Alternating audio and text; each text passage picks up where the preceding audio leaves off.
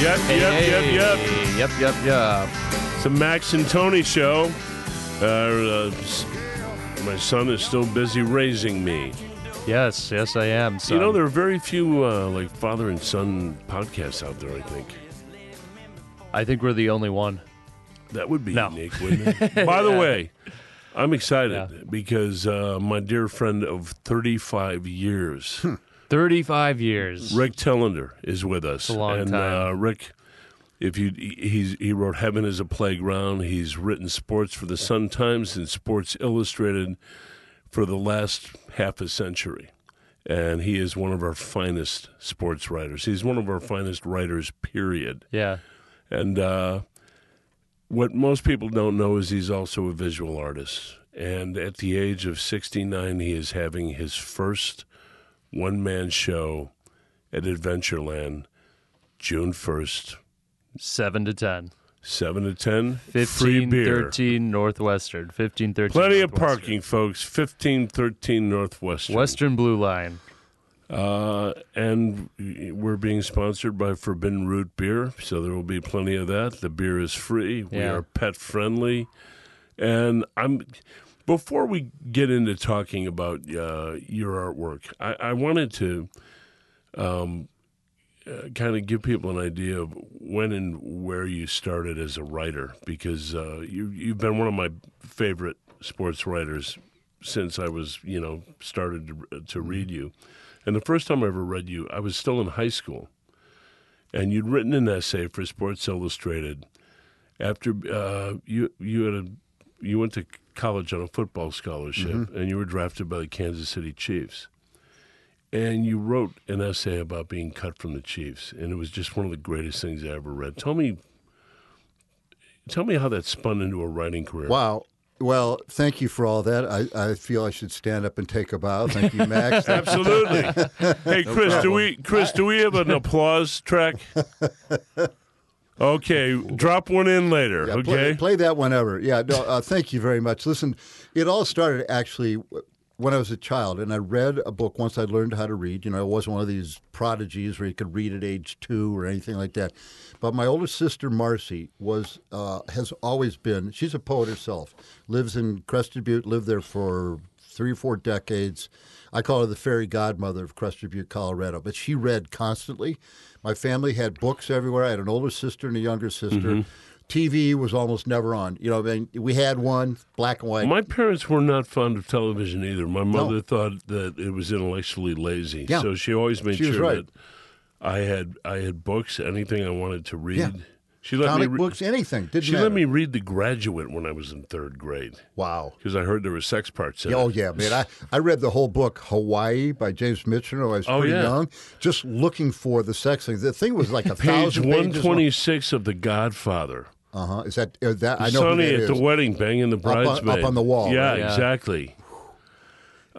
He was built too, as I recall. Yes, that was part of the deal. He was gifted. So you guys had You guys had to search for books. Unlike us, we had to rewind and fast forward through the VHS tapes, which I guess is a little more rewarding than flipping through pages of books. We had to work for our porn. Back then, you had to use your imagination. At least we had some sort of visual aid. My mom let me read whatever I wanted. She was just happy that I was reading. Yeah. Yeah, that's true. Well, one porn thing, we were walking home from school one time, and there was this big tunnel that went underneath the highway, Route 88, I think, and somebody had tossed a couple of porn things, old school. This is like in the 60s. Yeah. And somebody found it covered with mud and everything, and it was like, oh, my God, somebody discovered the Holy Grail. Gold. Yeah. We said, no, really? That? A pot of gold. Oh, It was incredible. So anyway, things have gotten a lot easier with the internet, but I wanted to be a writer. I think guys used to throw out cartons of their old spank books once they got married or something. Or maybe this guy was hiding them. But they were badly soiled. He was probably the mayor of Peoria. That was one of the LaHoods. And there's another LaHood who owned Lou LaHood, Lou's hot dog stand. I spent a fortune at that place working. I worked at the Peoria Cemetery. I worked at Max Endlich's Tree Nursery. You worked in a cemetery? I cut grass in a cemetery in high school. Did you? Yeah, at Queen of Heaven. Yeah, it was awesome. At the Peoria Cemetery, the main one, was huge. There's a couple of miles of roads, rolling hills, and this buddy of mine, Bill Blair, and I would go there every morning. This is in the summer. We had on work boots, shorts, T-shirt, and we got rakes and shovels and stuff.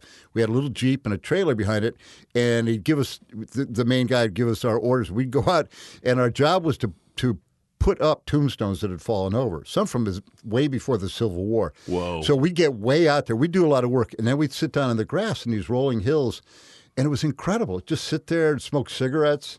And then this other guy, Fred Jackson, one time brought a fifth of vodka. And so we're out there. We even took photos. We're on top of these tombstones. Can I say shit? Yeah, you say whatever the fuck you want. Absolutely shit-faced in the middle of the day, and we're 16 years old. It's like, what is going on? Anyway, we worked really hard, but I would go and spend all my money at Lou's hot dog stand, and I swear to God, Lou would see me, and I'd come in there, and I'd have 5, 6, 10 hot dogs, and that's where it all started. Holy shit. And root beer on top of that, one after the other, and then these little dinky tamales wrapped in corn. Yeah. You know those. Yeah. But they were small. The hot dogs were small, but they're steamed buns. I mean, I'm starting to slobber right now. Oh, no, man. But this all goes back to me becoming a writer, okay? So I wanted to be when we had books everywhere. I wanted to express myself. I saw the power of words because of the books that I read, even as a little kid, you know? Mm-hmm. Yeah. I saw the power of art, too, but I thought, oh, my God, I can't do that. I'd see Robert Louis Stevenson's books illustrated by Andrew Wyeth. Yeah. And I'm like, oh, my God, stay away from this, Ricky. There's no way you ever get in that field. But words started to become fascinating to me, and I went to, I got a football scholarship, and I went to Northwestern. I was an English literature major, and there were kids, brilliant kids in these classes. And a lot of them would say to me, man, I'm going to write my novel as soon as I'm out of here. And they had all this confidence in the world, and I had none. Yeah. But I thought, if I'm going to do any of this, I want to make money. I want it to be a profession. So I came to this idea. I'd read Sports Illustrated forever. And so I knew the different sections of the magazine, and I thought the only thing I have to sell to anybody, I never applied for a job or anything. I knew I'd never get hired. I couldn't type, couldn't do any of those things. If I found a niche, something that I had that was personal that nobody else had. Your own journey. Exactly. And I tell these kids, I've taught at Northwestern, I do seminars, and I tell the kids, you all are unique. I don't think people realize that.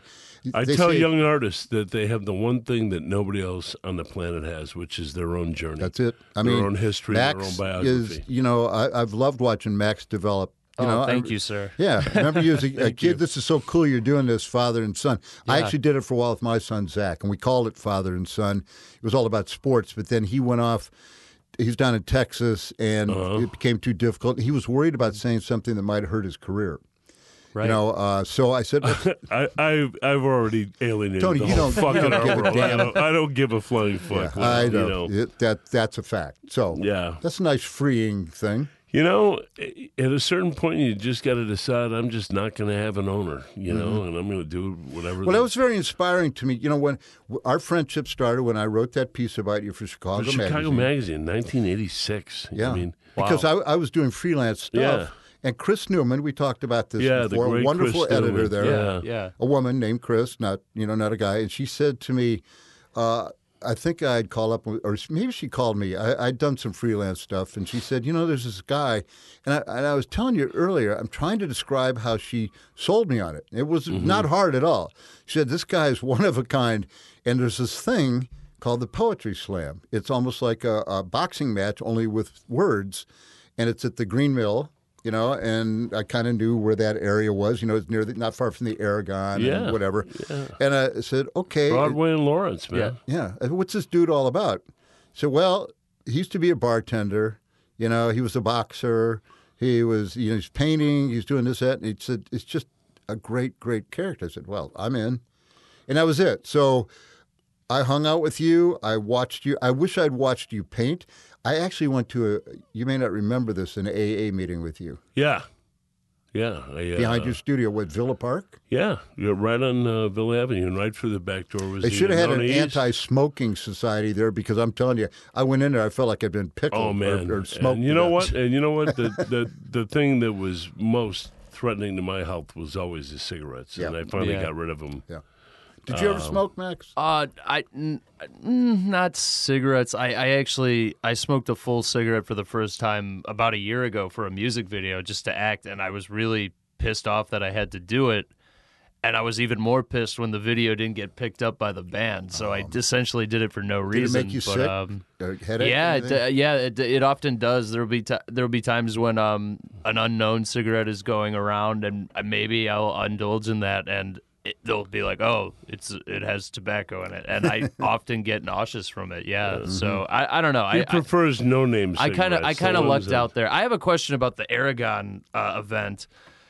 I was talking to your good friend Peter Nelson, mm-hmm. who's the father of my best friend Tad Nelson, and Mitz Nelson for that matter. But he was talking about this event. Did you market this event as a sporting event? Which the Uptown Poetry Slam? Yeah.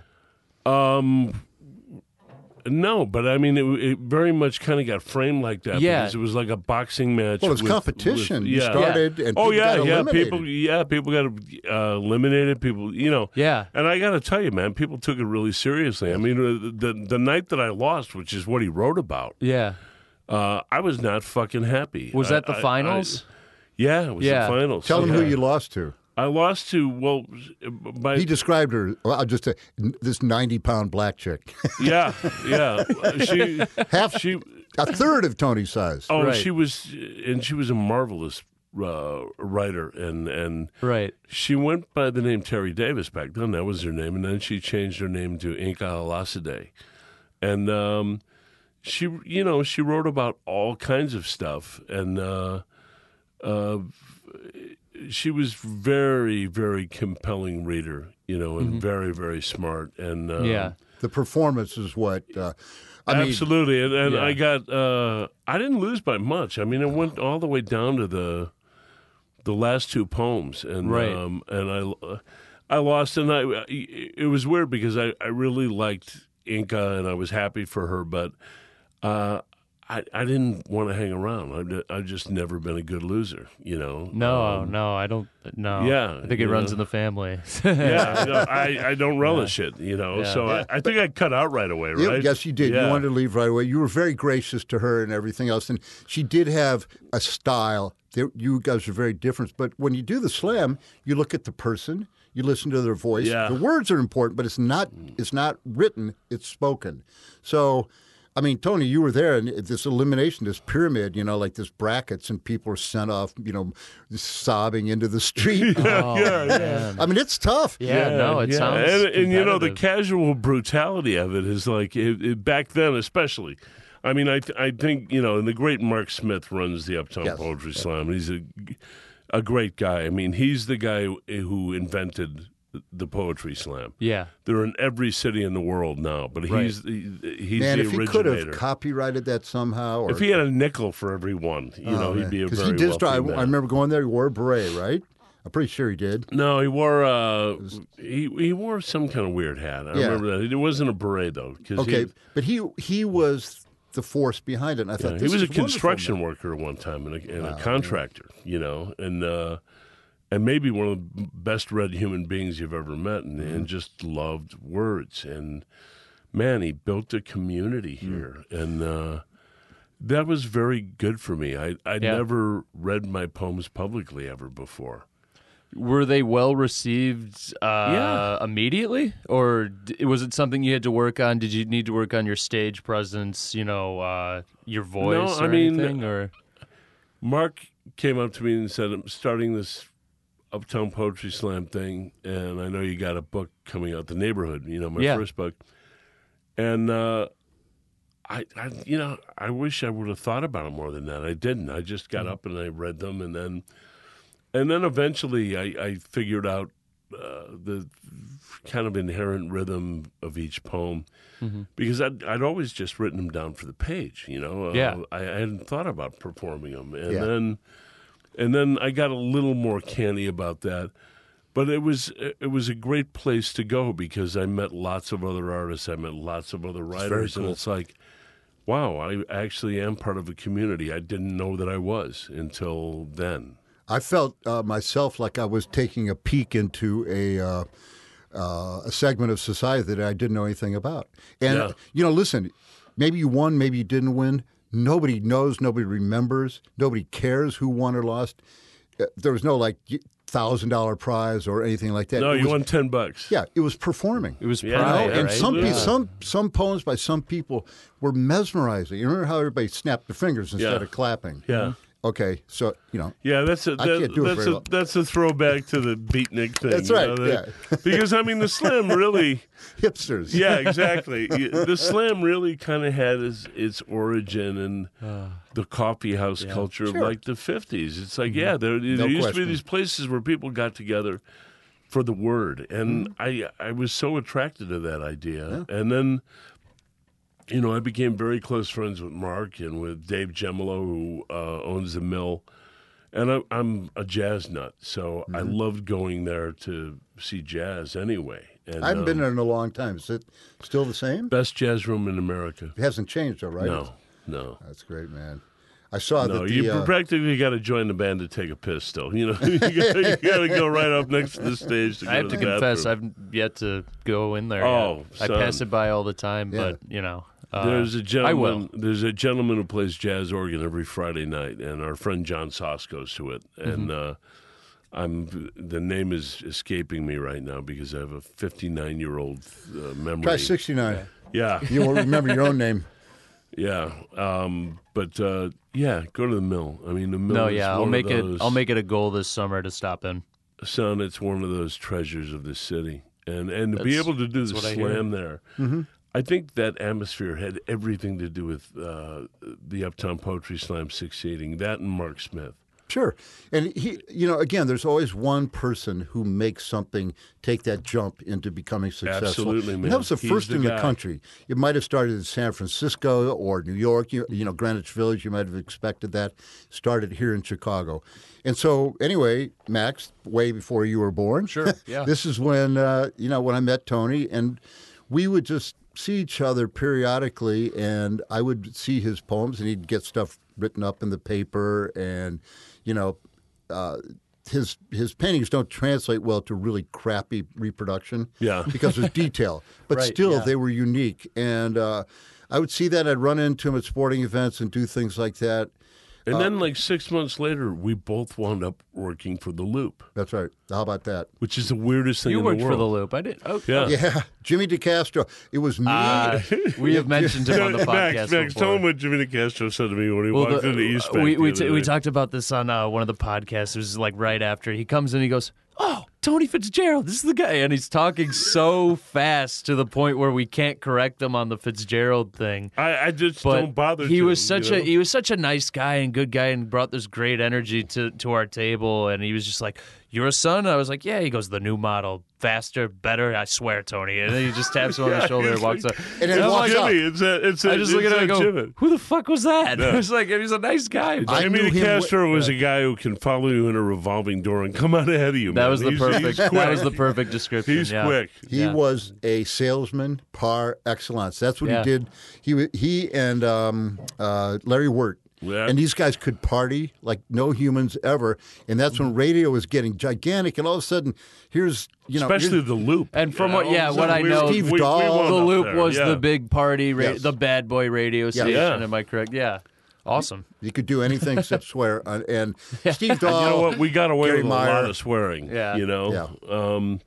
Just crafty things. Drive-In Reviews was on their show, on Bram Meyer's show, That's on right. Kevin Matthews' show. So between your column and Drive-In Reviews, I kind of became well known rather quickly, And Rick, did you cover the Bears a lot when you were on The Loop? Yeah. I was. I started at the Sun-Times in 1995, and one of the reasons I really liked being at Sports Illustrated, but it was kind of like get to stay home a little bit more. I'd travel a little bunch, but the Bears were about the main thing that you cannot slough off of the Bears. So for years and years, I went to every game home and away. Yeah. And then, of course, well, I happened to be at the Super Bowl in 1985 down in New Orleans. Yeah, hung out with Gary Fensick before. Met some really nice friends, guys that he knew, and then afterwards partying with the Bears, who just annihilated the Patriots.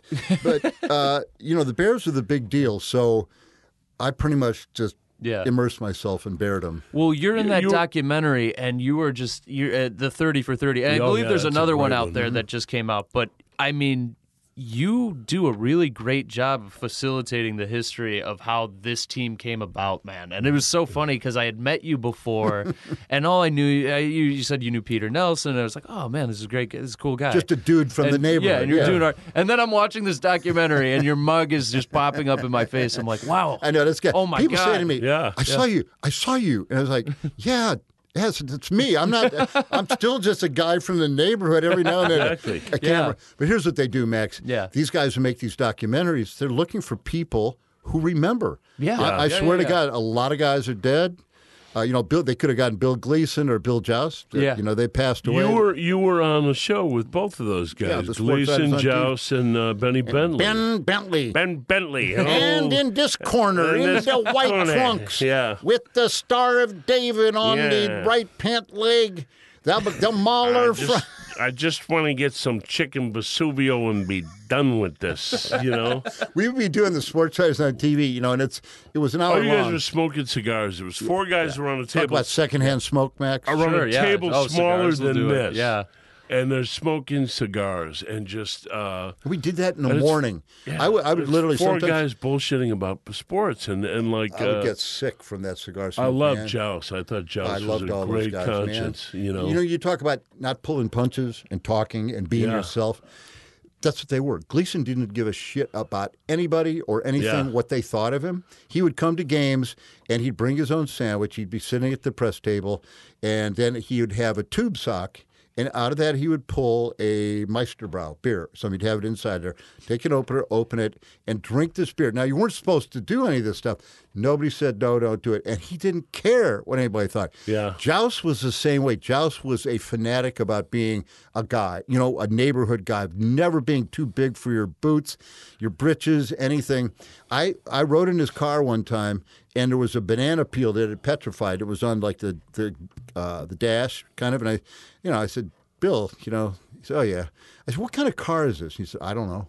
He had no idea what kind of car he drove. He said it's blue, I think, and it was really dark blue. But he and Gleason would play tennis, and Joust is left-handed, God bless him, passed away, and Gleason was right-handed. So they had the same size shoes, so they would switch their one shoe for the other one every now and then because the toe would wear out. Man. Yeah, it was so cool. And Gleason would sit there. He'd shave his head every spring. I said, Bill, what? You look like you got cancer. What are you doing? He said, no, Telander, every spring I cut my hair so it can lie fallow. So you can what? Like a cornfield. What, you grew up in a fucking farm or something? Hey, talk to him about it. It didn't matter what. I came in one time. I'd been sick. I had stomach surgery because my appendix was all messed up. It blew up. Oh, man. It was bad. And you have peritonitis? Huh? No, but it was. I was on. I didn't eat for 2.5 weeks, and it ended up. What they call it? I can't think. Diverticulitis. Oh, man. Yeah, it was nasty. It's about 30 years ago. So I come back and I'm skinny as a rail. Haven't eaten for 2.5 weeks, and I come in and Gleason is sitting there. And he stands up. He's got his newspapers in front of him at that table. And he walks up to me, and he just gives me a big kiss on the forehead. It's this Irish kiss. And he goes back and sits down. I mean, it's like incredible. Because they was worried. I was worried about you, Telander. That's a good imitation. Oh, I can do a really good one. And I said, Ben Bentley, you were the ring announcer at the old stadium, and you were in Rocky Marciano's. He was his manager or PR guy or something. Yeah, he was his PR guy. And you did the things... He was a PR guy for Sugar Ray Robinson, too. That's for it. Everybody. He loved Ray. He called him Ray. Loved him to death. I said, did you ever do those things where the microphone came down from the ceiling? Absolutely. He said, yes, I did.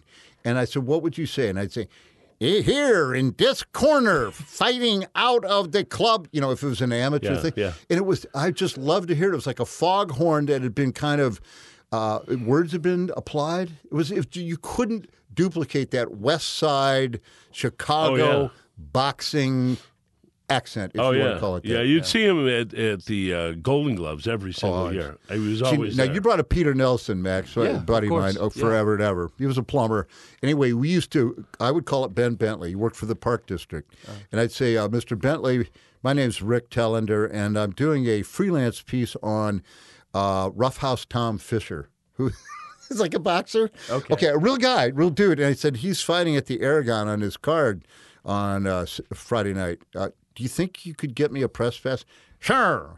Yeah, you need another one? I say. Well, he was in charge of all of the athletics stuff in the city. Every event in the city. Yeah. He said, you need another? I said, this assistant of mine, Peter Nelson, would want to come along too. So then we would stop at a liquor store because we had no money. Yeah. And we would each buy half pint of Old Crow, or maybe I would just buy it, Old Crow or something, whatever's worse than that. Put it in our sock because they might frisk you, but they didn't care. Yeah. We're sitting in the front row. This is when Petey was drinking. Okay, obviously. Yeah. God bless everybody that's gone on the wagon. I saw an AA meeting the other day. It says church a block from my house. Yeah. The big sign. Well, I was tempted to walk in. But anyway, no, I'm not going to. So I went home and made myself a gin and tonic. Good man. Okay. It was a hot day. So anyway, we would sit there. He'd buy a Coke. I'd buy a Coke, whatever, because we could afford it. And we'd just pour these half pints in there, watch these guys fight, blood spattering, sweat, everything. And like young Joe Louis, we saw guys fight. Oh, I remember young Joe Louis. He became a state cop. Did he really? Yeah. He was built like Hercules. Oh, yeah. And my buddy, another buddy, Arnie Palder, went with us, would go with me sometimes, and he saw young Joe Louis jump over the rope into the ring. Yeah. And they said, oh, my God. And young Joe got pounded by some guy. Boxing, as you know, is not about what you look like. It's not about how cut you are. Absolutely. None of that. And young Joe became old Joe that night. Yeah. Wow. Yeah. It's a really unforgiving profession. No, from what I understand, it's about how hungry you are, right? It's really our mutual friend John Shulian, who by the way wrote the greatest book about boxing ever written, Writers, Fighters, and Other Sweet Scientists. He was a really canny assessor of talent. Yeah. And when he looked at the Hearns and Hagler fight, he said, he goes, I'm glad it only went 3 rounds. Yes. He goes, because I thought one of those men is going to die. Yeah. And it wouldn't matter which one. Yeah. They both would. What a great fight. I saw Marvin Hagler after he lost to Sugar Ray. He got screwed. He did get screwed. Got fucked. And he was so he got royally upset fucked about it. He moved to Italy. So I was over there. You know what? He lives in Italy, and he's doing great. Yeah. He loves it. He was doing movies. But I went to, I happened to be there for the World Cup of Soccer. Man. He's got a villa, and he's got all his they money. love him there. Yeah. I was there for the World Cup of Soccer in 1990, and Sports Illustrated said, hey, why don't you go see if you can find Marvin Hagler? Because there's time up between the games, it's weekly. Well, call Goody or Pat Petronelli. They're still in real good terms with him. Yeah, well, I got him, and we talked, and, bringing up that fight to him, that's where judging something becomes really unfair in a way, especially, as you said, somebody whose heart is on the line. This is his heart and soul, and there was nothing he could do. And Leonard would hit him with punches. What Leonard did, and it was fairly brilliant, is after every round, walk back to his corner with his hands up like he was winning. We'd also tap him, hit him 4 or 5 times that didn't do anything. They weren't talking about power punches back then. Horseshit. They were feather jabs. And the fucked up thing is Goody and Pat decided, well, we're going to try to outfox Sugar Ray Leonard. We're going to have Marvin, the best natural right-handed fighter on the fucking planet at the moment, go out there and fight left-handed for the first 5 rounds. What the hell are you doing? Mm-hmm. Just let Marvin eat him alive. Yeah, well, that's where little strategies can make all the difference in the world. Amen. And that applies to, everything I saw in sports. Tommy Hearns, nobody ever worked harder in the gym than Tommy Hearns. No. He's one of Manny Stewart's guys. He worked like a goddamn sled dog. But I'm telling you something. Guys were always able to get Tommy to fight their fight instead of Tommy's fight. Mm-hmm. Tommy had arms that reached across the room. He was so tall and skinny. Exactly. What he should have done is laid back, stayed up on his toes, and just threw long-distance jabs. Man, I saw Lennox Lewis, who had arms to his knees. Yeah. He did that to Mike Tyson. Yeah, exactly. When he just jabbed him into virtual unconsciousness. You know what? Years earlier, Tony Tucker damn near figured out how to beat Tyson because he was using his reach.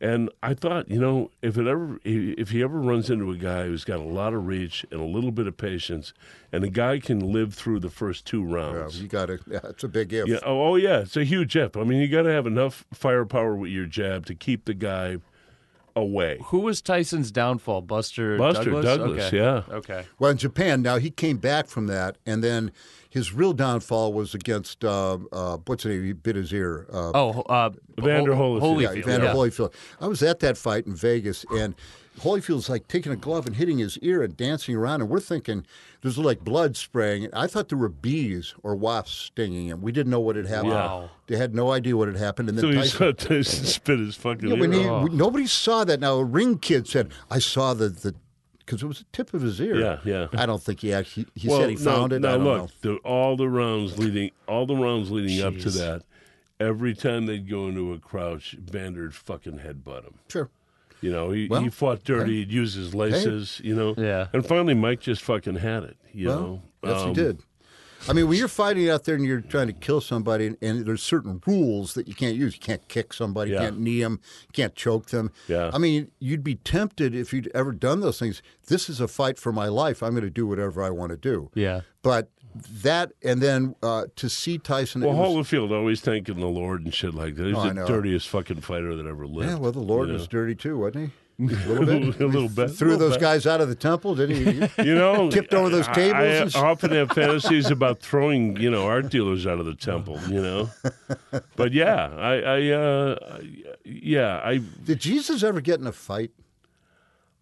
Who's a Bible? He was a turn. You're talking to the wrong two guys. Wrong guys, but I know he gets confrontational. But that's he's not a turn the other cheek. He's a turn the other cheek guy. Yeah, but he did a lot of stuff, man. Try walking on water. Yeah, and water the thing that always got me and as the a wine. Kid, the wine. I didn't drink wine. Jesus is like, I'm not letting this party stop. And it was the best. Yeah. See, that's the whole thing. The wedding of Cana, they drank the kind of shitty wine to start, and then at the end, one of the people there says, "And thou savest the best for last." They must have been absolutely blasted, and they're coming out with Bordeaux and. It's like all the lightweights have passed out. Let's drink the good shit, But then the fishes and the loaves too. I always thought, because I was hungry. That's going to be the name of my autobiography. Right. Hungry, and it just means literally hungry because I was starving my whole life. Honestly, God, we didn't eat enough as a kid. I was always freaking hungry. So when he made more loaves of bread, and I'm thinking that smell from a bakery. Oh yeah, yeah. My mother made bread every single day. Oh God, what a smell! Yeah. Might be the greatest smell in the world. And man. The fish has kind of turned me off because I'm thinking, is this going to be like, breaded fish sticks? How long has that shit been laying out is what I'm thinking. You know what I mean? So you guys didn't even do the Catholic Friday meal, the eating fish sticks? No, I did when I was a kid. He went through all that, and he spared me of everything. And, Thank God. I was a card-carrying atheist by the time you got a I chance had kids, to make it okay then, Max. Yeah. Not much good came out of that for me. I believe what Crazy Horse believed. I believe in the great mystery. It's like, I believe if there's some higher power that guides over everything, I'm not meant to understand it. No. And hey, I'm fine with just saying I don't know. Yeah, what's wrong with that? I used to identify as an atheist, but then those assholes turned it into a fucking fundamentalist religion. They really did. Yeah, they began to annoy the shit out of me. Calling yourself an atheist means you believe in something. So what you need is something I don't believe, or I don't. Here's mine. I don't know. Agnostic mine is the perfect I don't care. description. I really don't care. If there's a God, that's great. If there isn't, that's cool. If one of these religions is right, that's fine. But I'm not listening to you. You don't know. I don't care. So here we go, dude. And I'm not buying any. That's like Mencken said. H.L. Mencken. I love Henry Louis Mencken. Yes. Well, he said, he didn't believe in God or whatever. And, oh, no, he was renowned, yeah. And somebody said to him, what if you die, you get to the pearly gates, and there's God, and he's looking at you. What are you going to say to all the people that you said this other stuff to? Well, isn't St. Peter like the doorman? Yeah, St. Peter, but God's right behind him, kind of. Okay. He's hanging there, frisking people. But Pete's got the velvet rope. I mean, he's the bouncer. St. Peter goes about 6'8", 275. Exactly. He sits there, does curls all day long. He's a Jumbo Cummings kind of doorman, Okay, so this is what he says. The God is there, St. Peter's there, and he said, well, I turned to everybody and said, gentlemen, I was wrong. Okay, so there you go. That's me. If God's there and he says, Rick, you were such a jerk for not believing me and going to church and starting to eat meat on Friday, doing all this other stuff. And I said, God, I'm really sorry. What else can I do? I would say, well, why did you let so many people starve? Why did you kill so many people in wars? Why did you let Donald Trump get elected? That's where God hits the button, and then the trap doors, next caller, feet go down, and it starts to get a little warmer and warmer. No there. sunscreen for you. The Grand Inquisitor in the section in the Brothers Karamazovs, where Dostoevsky, it's actually been printed into almost like a pamphlet, where he goes through that and analyzes that, which is everybody's question. Why did you let this child die? Why did these innocent people suffer? Why? So I'm not going to trust Fyodor Dostoevsky, but this has been a question people have asked for a long time. Precisely. At any rate, we've taken a very existential turn here. This is right back to writing, though, Tony. I like it. I'm reading right now, rereading with my son, Zach, just like you could with your son, Max. How old is your son? He's 27. Oh, a year older than me. I know. Right on, yeah. I know. He just turned 27. So awesome. We could have fathers and sons. Anyway, let's do it. I love talking. We should have a four-way podcast sometime. How nuts would that be? That'd be fun. The I learn more from against my the kids. Fitzgeralds. The Fitzgeralds. Thank you, Jimmy DeCastro. I learn more from my kids than they ever learned from me. Yeah, Wordsworth had that saying, the child is father to the man, and I love having kids. They it's trouble when they're best young. Thing I ever they did, grow up man. to be your best friends, and if you're lucky. Yeah. And when they do, there's nothing better, man. You created your best friend. How weird is that? It's, and you factored into that, Tony. Yeah, you learn so much from them, I mean, it's weird. I mean, I didn't get married till I was 33, so I didn't know if it was going to happen, and I was 30. Yeah, it was marvelous. 32? Yeah. I'm glad I didn't get married in my 20s. Oh, God, you'd just be divorced. You know that? Yeah. Yeah, I mean, my pal Steve Earle has been married 7 times. Yeah. I like those old school guys, like Eddie Fisher or whoever, or Elizabeth Taylor. They get married like 7, 8 times. And I think, listen, if you want to have sex, you don't have to get married. Yeah, exactly. Mickey Rooney married why don't you go steady? Go to the malt shop and then go to a motel. I mean, come on, it's like, I don't get that whole thing. No, alimony 7 times. Oh my God. I have some friends who are married in their 20s, so I have to stay silent. I gotta support. Well, I hope it works out. But. Oh yeah, totally. But it's just keep a. It is an early age. I would keep say. a couch empty for them. Yeah. So Max, I'm curious. I get to ask this: what is big two-fisted Tony meant to you, watching him adapt and become who he is? I mean, he's always been the artist that he is, to me. He's always walked in with his artwork, and, ever since I was a kid, he'd be etching or drawing or doing something. And then, the whole writing and acting thing came. I mean, it was always there, but it was sort of introduced to me at a little later of an age of like 6 or 7, and then I always just was really admired, by the guy. I mean, it's just he always, gives you pointers on what to do. He always makes you think you're doing the right thing, even if you think, man, I'm really fucking up, man, or maybe I remember. I always tried to assure you that your teachers were in fact assholes. You were not wrong. But you also made me understand that you have to give your teachers a chance, and you have to at least listen to them and hear them out before all that. Mm-hmm. But I remember, I think the best thing, one of the things that defined my dad is, I was recently just thinking of this, we were having a Thanksgiving, and I won't name the guy who was over at Thanksgiving. I love the guy, but he pulled me aside. And this was when I was a film student. It was my second year, and I was still nervous as all hell of what I was going to become after college. I think that's kind of your mind state during those years. Even though you're having the time of your life, you still know that there's this next part of your life that's around the corner. Yep. He told me, he goes, yeah, I heard you're studying film at Columbia. I go, yeah, and I had this big smile on my face. He goes, why? He goes, there's no jobs out there. He goes, all these teachers at your school are telling me all these kids are wasting their money at, Columbia, and they just don't know what they're getting into. And I just kind of Who the fuck said that to you? That's ridiculous. I just kind of stood there, and I was like, and I just had to kind of laugh at like, what do you say to that? And Max, the night so much ended. Work but in Chicago now. It's like crazy.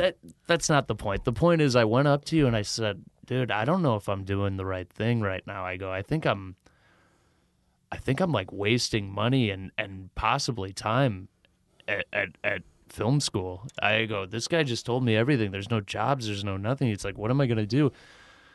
And he just assured me, he's like, Max, he goes, you've done nothing wrong. He goes, what have you done that's wrong? He goes, you're trying. You're going for what you want. He goes, you're going for what you believe. He goes, fuck that guy. And he said his name, but it was like one of those things. It was like, son, if I had time to sit down and think of the statistics or the probability of what it took to get me here, he goes, I wouldn't be here. Right. And that's absolutely the best lesson, one of the best lessons I've taken. I never like when people talk to young artists, and no matter what the discipline is, and kind of drag their own defeatism into the conversation. Sure. It's like, hey, you know what? Fuck you. Yeah.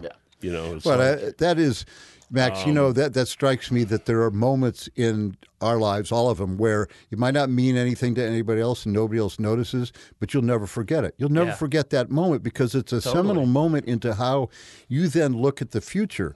And people who are negative about those things, you don't want to be this wildly, crazily optimistic person. Oh, hey, I'm going to be Steven Spielberg in 2 years. Not at all. No, you don't want to be Pollyanna. But by the same token, this negative thing, you can be what you want to be. Listen, you may not be able to, I tell kids, you may not be able to run the 100-yard dash against Usain Bolt.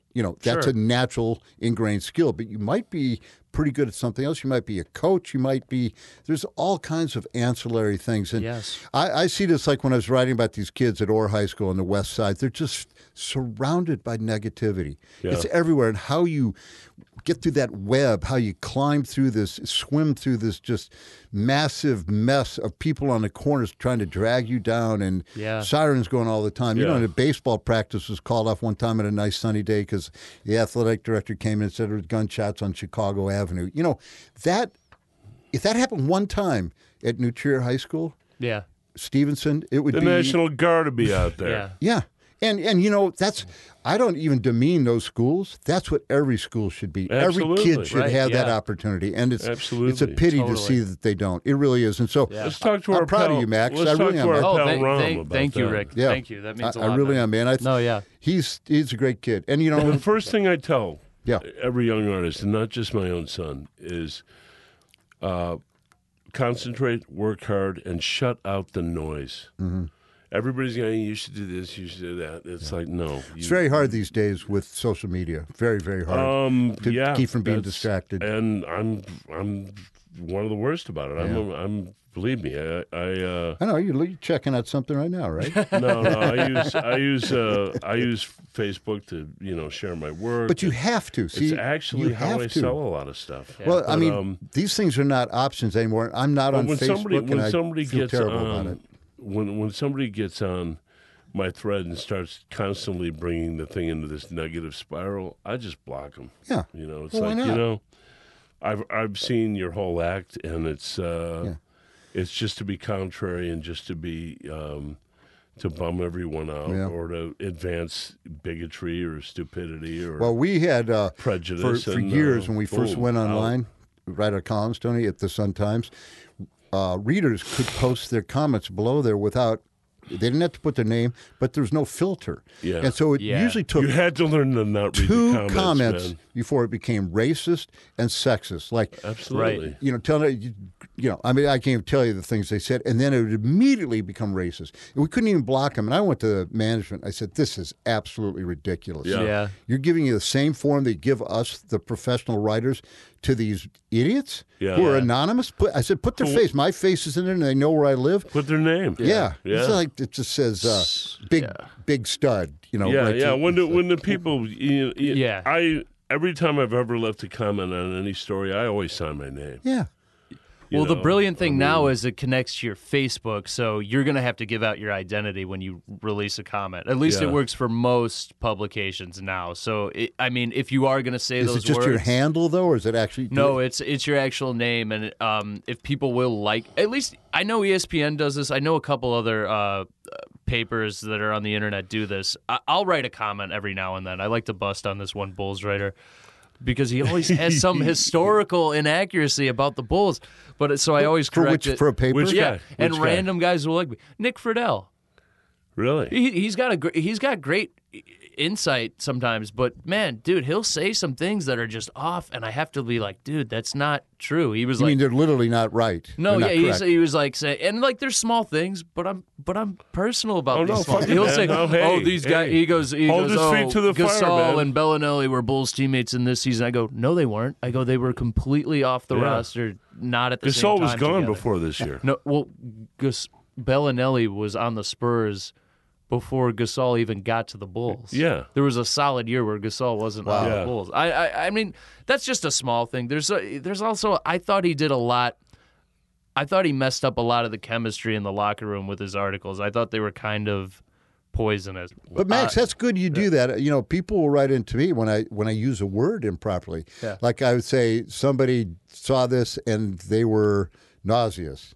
And I'll get all these people writing, "It's nauseated, you idiot." Nauseous is a noun or an adjective or whatever. Right. They'll parse the language. Well, thank you for correcting me, Blow me. I'm not a big grammar guy. Yeah, and I don't.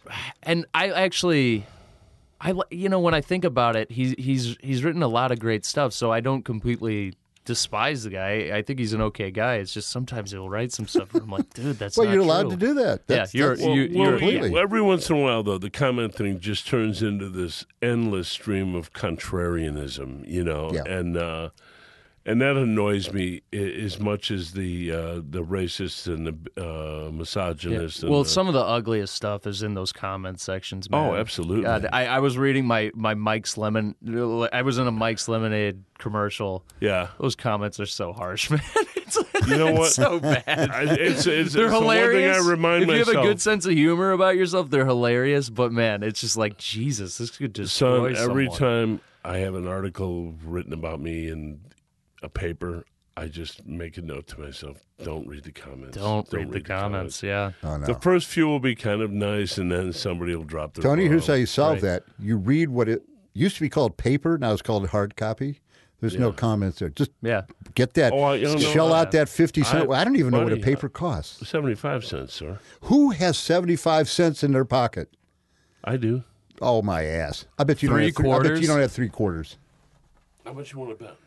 I'll bet you 75 cents. I bet you have a stack of quarters in your pocket then, and it doesn't really count. No, it's not getting there yet. 35 cents, and in the other pocket. Keep that switchblade in there. I don't have it. No, I keep that in my boot. Okay, what would we bet? $10? Yeah. Hold on one second. No, Chris, the monitor cut out there. Are we good? Okay, cool. Okay. Just wondering. So, we have to get around to talking about your first art show of your work at the age of 69. Yeah. I tell you, That's Tony. kind of amazing. I all thanks to you and Max and to the AdventureLand Gallery, all the stuff that you've done, you've inspired me. But I want to tell you, there's no false modesty. There's no, I don't deserve it. I'm going full bore for this. This is literally a once-in-a-lifetime thing. I mean, and at this age, I see this as your second act, man. I'm so thrilled. Yeah, man. I talked to a buddy today, and he has this old painting I did of the Victor Hotel. Hoaxer went crazy for that Stratocaster. Yeah, man. Well, I mean, I've already got that one's already sold. Believe it or not. Good. That's awesome. Good. Yeah. But listen, I needed inspiration, and I got it from you, and I got it from a guy named Mark McMahon, who's a illustrator from a long family of artists. They were in Lake Forest. They had like 7 or 8 brothers and sisters. And his dad, Franklin McMahon, was a terrific artist, and his stuff sells for. His dad sells for a lot of money, but he's painted some beautiful, like courtroom scenes, things like that before he could take photos. Yeah. And that. So Mark let me come over to his house maybe about 5-6 years ago. And he said, Rick, today we're going to paint irises. They were just blooming. Yeah. We sat out in his yard. They're hard to draw, man. Well, and he showed me. He said, no, don't lift the pencil. No. When I first came to you, you told me, I sat there with a book, sketchbook that you gave me with a couple of sharp pencils and just made marks. Absolutely. For like an hour. And just, Absolutely. how did the lead work? How does the point work? How do dots? When you spread things out, what is the feel of it? You have to know what you can get out of each tool that you have. And the mark making exercise is one that I give to everybody who's wondering about drawing. And I give them that. I give them a figure ground exercise. And, I honestly think you can teach anybody how to draw. I think instead of looking at this object as a water bottle, you look at it as a cylinder, an oval at the top, another round, kind of longish oval, a complete circle but flattened at the bottom, which is almost, again, like an oval. If you break something down to shapes, you can draw it. Sure. That's what I And you know what else I found? That everything is representational. You can never have, even a photograph is not the reality.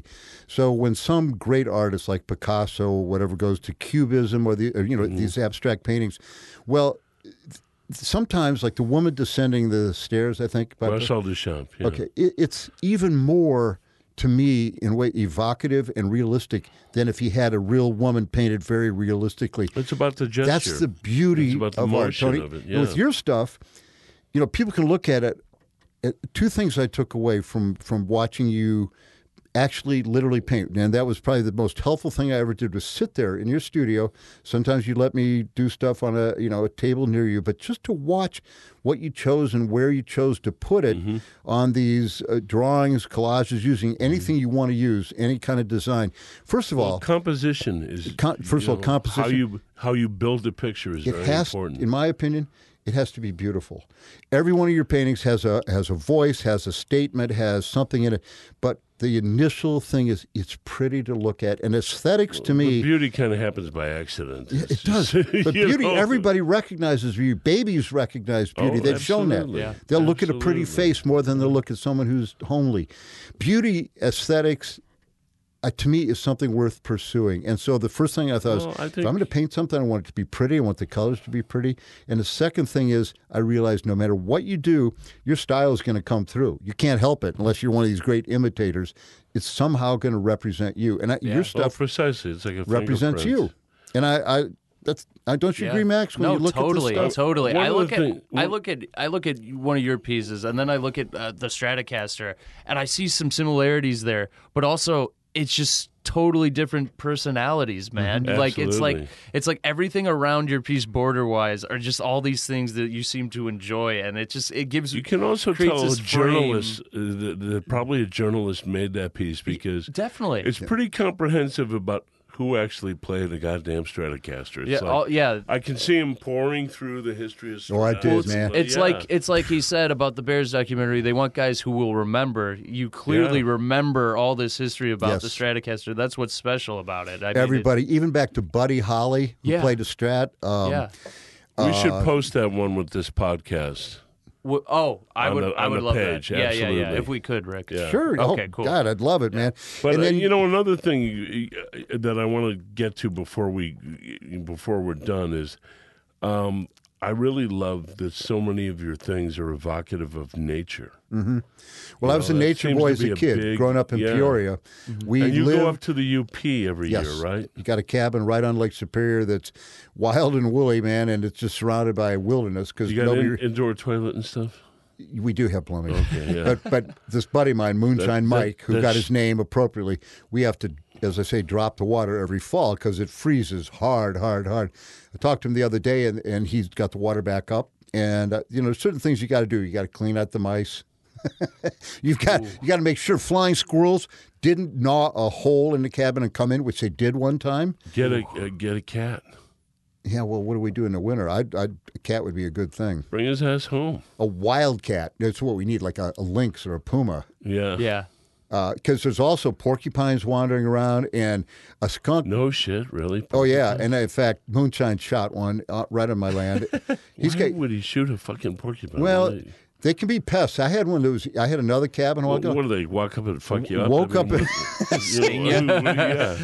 the middle of the night, and it's like, and everything's shaking like that. You go outside, and this goddamn porcupine is eating the siding of the cabin. We treated it with Penta, back when you could use that, and I guess he liked the salty taste. And there's tooth marks. He's going to eat the whole cabin. Okay, that's a pest. Yeah, but do you really anyway, Moonshine shot. Let me tell you, shot the porcupine. I wasn't thrilled with it. Moonshine shot the porcupine. He drives a pickup truck. And he's got a loaded 22 right there, shells all over, a 6-pack of beer, and he listens to polka music all the time. He's 78 years old. Wow. He's a Youper, been there forever. Everybody knows, doesn't speed. He's a great guy. Anyway, I said, Jesus, Mike, what the hell did you shoot a porcupine? He said, oh, hell, you don't want him around. I said, what did you do with it? He said, I threw him back in the woods. I said, where he shot him. I said, well, would you go get it? I want it stuffed. And he said, what? I said, yeah, would you please? I said, I know that like Rick Bernier down in Watersmeet will stuff anything. And there's a couple other taxidermists. So he got it. You got a stuffed porcupine? I have a stuffed porcupine. And Judy would not let me put it downstairs in my office. It's upstairs where I paint. And I love it. And it's amazing. I mean, it's you don't want to touch it. No. You got to go the right way with the quills. I use some porcupine quills when I make etchings sometimes to make marks. You can yank out a quill straight from there, and a couple have fallen out. They get thicker and thicker. They look like fur. You can imagine a wolf or a coyote, and there's wolves up there jumping on a porcupine. One, boom, oh, boy. The only thing they stick in them. And they have barbs, because I got one a little bit in my finger, and just a little bit. But they have barbs going the opposite way so they don't come out. And they'll find animals that'll die, maybe months or years later with all these quills in their face. Horrible way to go. And there's that little porcupine just ambling along. Yeah. The only animal that can get them, they kind of reintroduce fishers, which are... They flip them over on their stomach. Yes, they do. It's a nasty, nasty weasel. They're black. They're mean motherfuckers. Oh, and they're big. They live in the trees. Yes, they do. But they can swim. They can run. And you see like this shadow. They're like something out of Lord of the Rings. Some evil... the whole weasel family are mean motherfuckers. They are mean. Except for otters. Yeah, they're kind of sweet. But like Wolverines, they are. Family. A skunk is a weasel, but so's a badger. Yeah. They're just mean. If I can say this, motherfuckers, they are. Exactly. There's a thing called the least weasel, and they're tiny. They went into one of their little habitats, his little den. It's the only animal they believe that does this. He had mice lined up, like stacked up. Yeah. Wasn't even going to eat them all. Yeah. Just pure savagery. Minks, evil. I want a couple least weasels. I knew a guy who used to say a mink is a rat. If a mink could kill you and wear you, it would. They're mean cocksuckers. No question. A mink is a nasty thing, man. Oh, they're mean. A bunch of those PETA people let a whole shitload of minks. Yes, I remember that. Do you remember this? Sure. And the minks, rather than running for the woods, fucking killed each other. Yeah. They all died. Some came back to their cages. Yeah. Whatever. Yeah, those people got in big trouble, I think. I think they found them. They had to pay a lot of money. But the minks, they were not interested in running for freedom. They're interested in killing the other minks. That's it. If we had aliens invading the Earth, we would still just kill each other. It'd just be still, Arabs against, Christians, and, there were Irish Catholic against the Protestants. And when the aliens left, and the aliens are just sitting like, damn, what is wrong with these people? Yeah. Because we always assume if we land on a planet... Why are they taking pictures of their food all the time? What the fuck is that? Yeah. Yeah. What's this thing with these sauces? Yeah. No, we don't make any sense. There was a great T-shirt by Slipknot, one of my favorite bands, and it just says... You're kidding. No. Slipknot is one of your favorite bands. When I need to just unwind. That is great. Yeah. I haven't been to a concert, but like that dude, that guy, the main leader, Corey Taylor? Is it Taylor? Corey Taylor. Yeah. Yeah, I follow him. And anyway... See the one with the weird hair? He had the mask with the dreads coming out of it, but it's all of the Korn guy. Their music has evolved. Korn had some dread and braid stuff going on. Max had a metal period for about a year. Yeah, the new metal, the Slipknot, Korn, and Mudvayne and all that. System of a Down. Puddle of Mud. Puddle of Mud. I mean, they were a little. Insane Clown more, Posse. Oh, I can't believe you're a metal I'm a guy. juggalo, man. Yeah, you're a juggalo. Who's going chicken hunting? We's going chicken hunting. You should have came in your paint, man.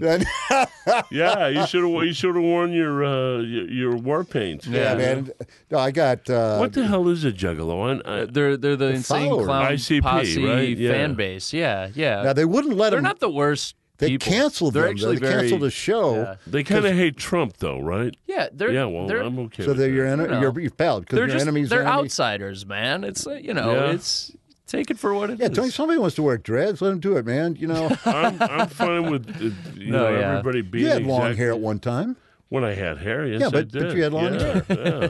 You got to find out what you can do as a guy. You got to find out sometime. You got to at least try a mustache, a beard, whatever. Mm-hmm. It's there. I had a uniform. Yeah, test it out. I had long hair, slicked back, black leather jacket. Sure. White T-shirt, black pants. Did you have Marlboros rolled up in your sleeve? Yeah, I did. I did. Did you have a belt you could pull off with a big buckle and beat the shit out of like some other grease balls? No. I had other stuff for that. Okay. Shivs. No, I had knuckles. I had some knuckles, and I had slingshot. I had a bike chain that was. Yeah, I did have a slingshot. How'd you know? No, I was just. What you need now is a crossbow. I was just naming like Dennis the Menace, like weapons you might have. Believe me, I clanked when I walked. I had a pool cue ball inside of a leather bag. Oh, Jesus wow. Christ. Yeah. Back to Slipknot real quick. My point was they have a T-shirt that says people and then the equal sign. Yeah. People equals shit. Yeah. And so that's kind of been whenever my kids have a bad day, I said, as Slipknot said, kids. People and they kind of like it. Hey, yeah. Dad. That's Yeah. kind of my advice. That song is insane. That was the first. That was off Iowa, the first Slipknot album I ever got, and I was like, oh my god, because I convinced my mom. I had this scam going. I go, look, I should be able to buy parental advisory CDs if they don't promote hatred or violence.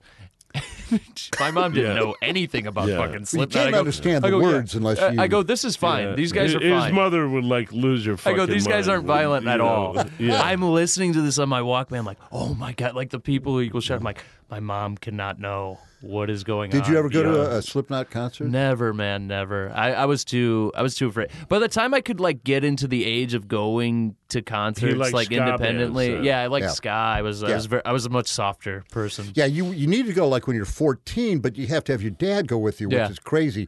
So Right. that dad's got to be some like insane person. Yeah, I used to yeah. take him to Metro when they'd have the all ages show for all those ska bands. Ska, yeah. Mustard Plug, Mighty Streetlight Bosstones, Manifesto. If you don't mind all the Manifesto. smoke coming out of there, it's fine. I just, kind of sat at the bar, drank a Diet Coke, read a book. You were reading a book. Yeah. Yeah, this is. I read a collection of some- poems by Octavio Paz. There's some bands that I saw back in that day that I still listen to that are long gone forgotten. But Well, I you know love that. you love Streetlight Manifesto and Mustard Plug, and But we also saw some crazy band. I remember Metro had good bands. Yeah, Yeah. they had some great shows, Oh, especially in those Billy days. Corgan owes a great debt to Joe. Shanahan, man. Yeah, Shanahan. Yeah, because yeah, I think totally. that was kind of where they sort of got. Yeah. Yeah, The I mean, Smashing and I Pumpkins missed the Double Door. I mean, Double Door's gone now. Which But that's just breaks one of my those heart. texts. I mean, that's an insane story. Yeah, I don't even understand it. It's somebody owns to raise the rent, or I mean, can't they just move somewhere? They were paying $27,000 a month. Well, I mean, in then rent. you can't do Why that. not appreciate the history and the things Yeah. they brought you to this neighborhood? I mean, what they should you're do, gonna raise the rent on them? is send Shanahan and Sean Mulroney a goddamn thank you note every day for making that neighborhood cool. Yeah, no, totally. I mean, that's when the Double Door was one of the beachheads of this is a neighborhood for creatives. Yeah. And now we've been chased out of there. I remember going to the Metro a long time ago to see this band. It was up and coming. They thought they were like the next Beatles, called the Red Walls. I don't know if you remember that. Yeah, I remember that. Like I and then I think that. they had, their brothers and stuff, and they had some real problems or whatever. Yeah, they were a big whisper for a while, and then you just never heard of them again. They had some issues. So, buddy, I cannot wait for June 1st. Rick Telander, what's the name of your show, sir? I was thinking it's something like long time coming, or long train coming, or... Well, it opens in a week, so it would be a good idea to maybe get a name out there. Max said he would work on that. Yeah, well, me said and you my two dad would brainstorm. Yeah, I said we would brainstorm. I talked to him about the other stuff except the title. The title was something I couldn't figure out. Okay, we'll figure it out. Is it going to be a good one? Oh yeah, memorable. Yeah, memorable. And nothing criminal or obscene. Nothing. No. Nothing. It'll definitely be poetic. I could tell you that. It'll be poetic. Every title. As far as you know, it won't be criminal or obscene. I don't care if it is either one of those things. Yeah, no, I can't thank you enough, Tony. Can't thank Max enough. We're thrilled to have you. Yeah. I mean, this is a really exciting thing for us. It's one of the reasons we have this gallery. Mm-hmm. I mean, we look for art that doesn't often get a light shined on it, and at the age of 69, man, this is a second act for you. This is marvelous. Very cool. Very, very cool. I figure, I don't know how many years, you start to think about it. I feel great right now, but you don't see a lot of 90-year-olds doing much, so you can see the clock ticking. It's such a weird thing. There's more behind you than ahead of you. How in the hell did it happen? You were busy. I am mind fried completely. It's like, people say, how do you feel? I say, I feel like a teenager's been in a fight. Yeah. And that's all. But I'm ready to go, man. I'm ready. Amen. Let's go. Amen. Let's do something, damn it. All right. I'm fired up. All right, ladies and gentlemen, June 1st at AdventureLand Gallery, 7 to 10, free beer from Forbidden Root. 1513 Northwestern. The first one-man show of Rick Telander. You want to take us home, kid? Yeah, sure. Thank you, everybody. I felt the air rise up in me, kneel down and clear the stone of leaves. I wander out where you can't see, inside my shell I wait and bleed. Hey guys, this is Max Fitzpatrick of The Max and Tony Show. We just want to thank you guys for tuning in to our 35th episode. Sponsored by Forbidden Root Beer. Next time you're in Chicago, check out their brewery on 1746 West Chicago Avenue. Big shout out to Park Walk Productions, home of The Max and Tony Show. Don't forget to check out AdventureLand Gallery and the Dime Showroom at 1513 Northwestern. Look out for Rick Telander at AdventureLand Gallery and Heather Horton in the Dime Showroom June 1st, 7 to 10, 1513 Northwestern. Want to catch up on old episodes?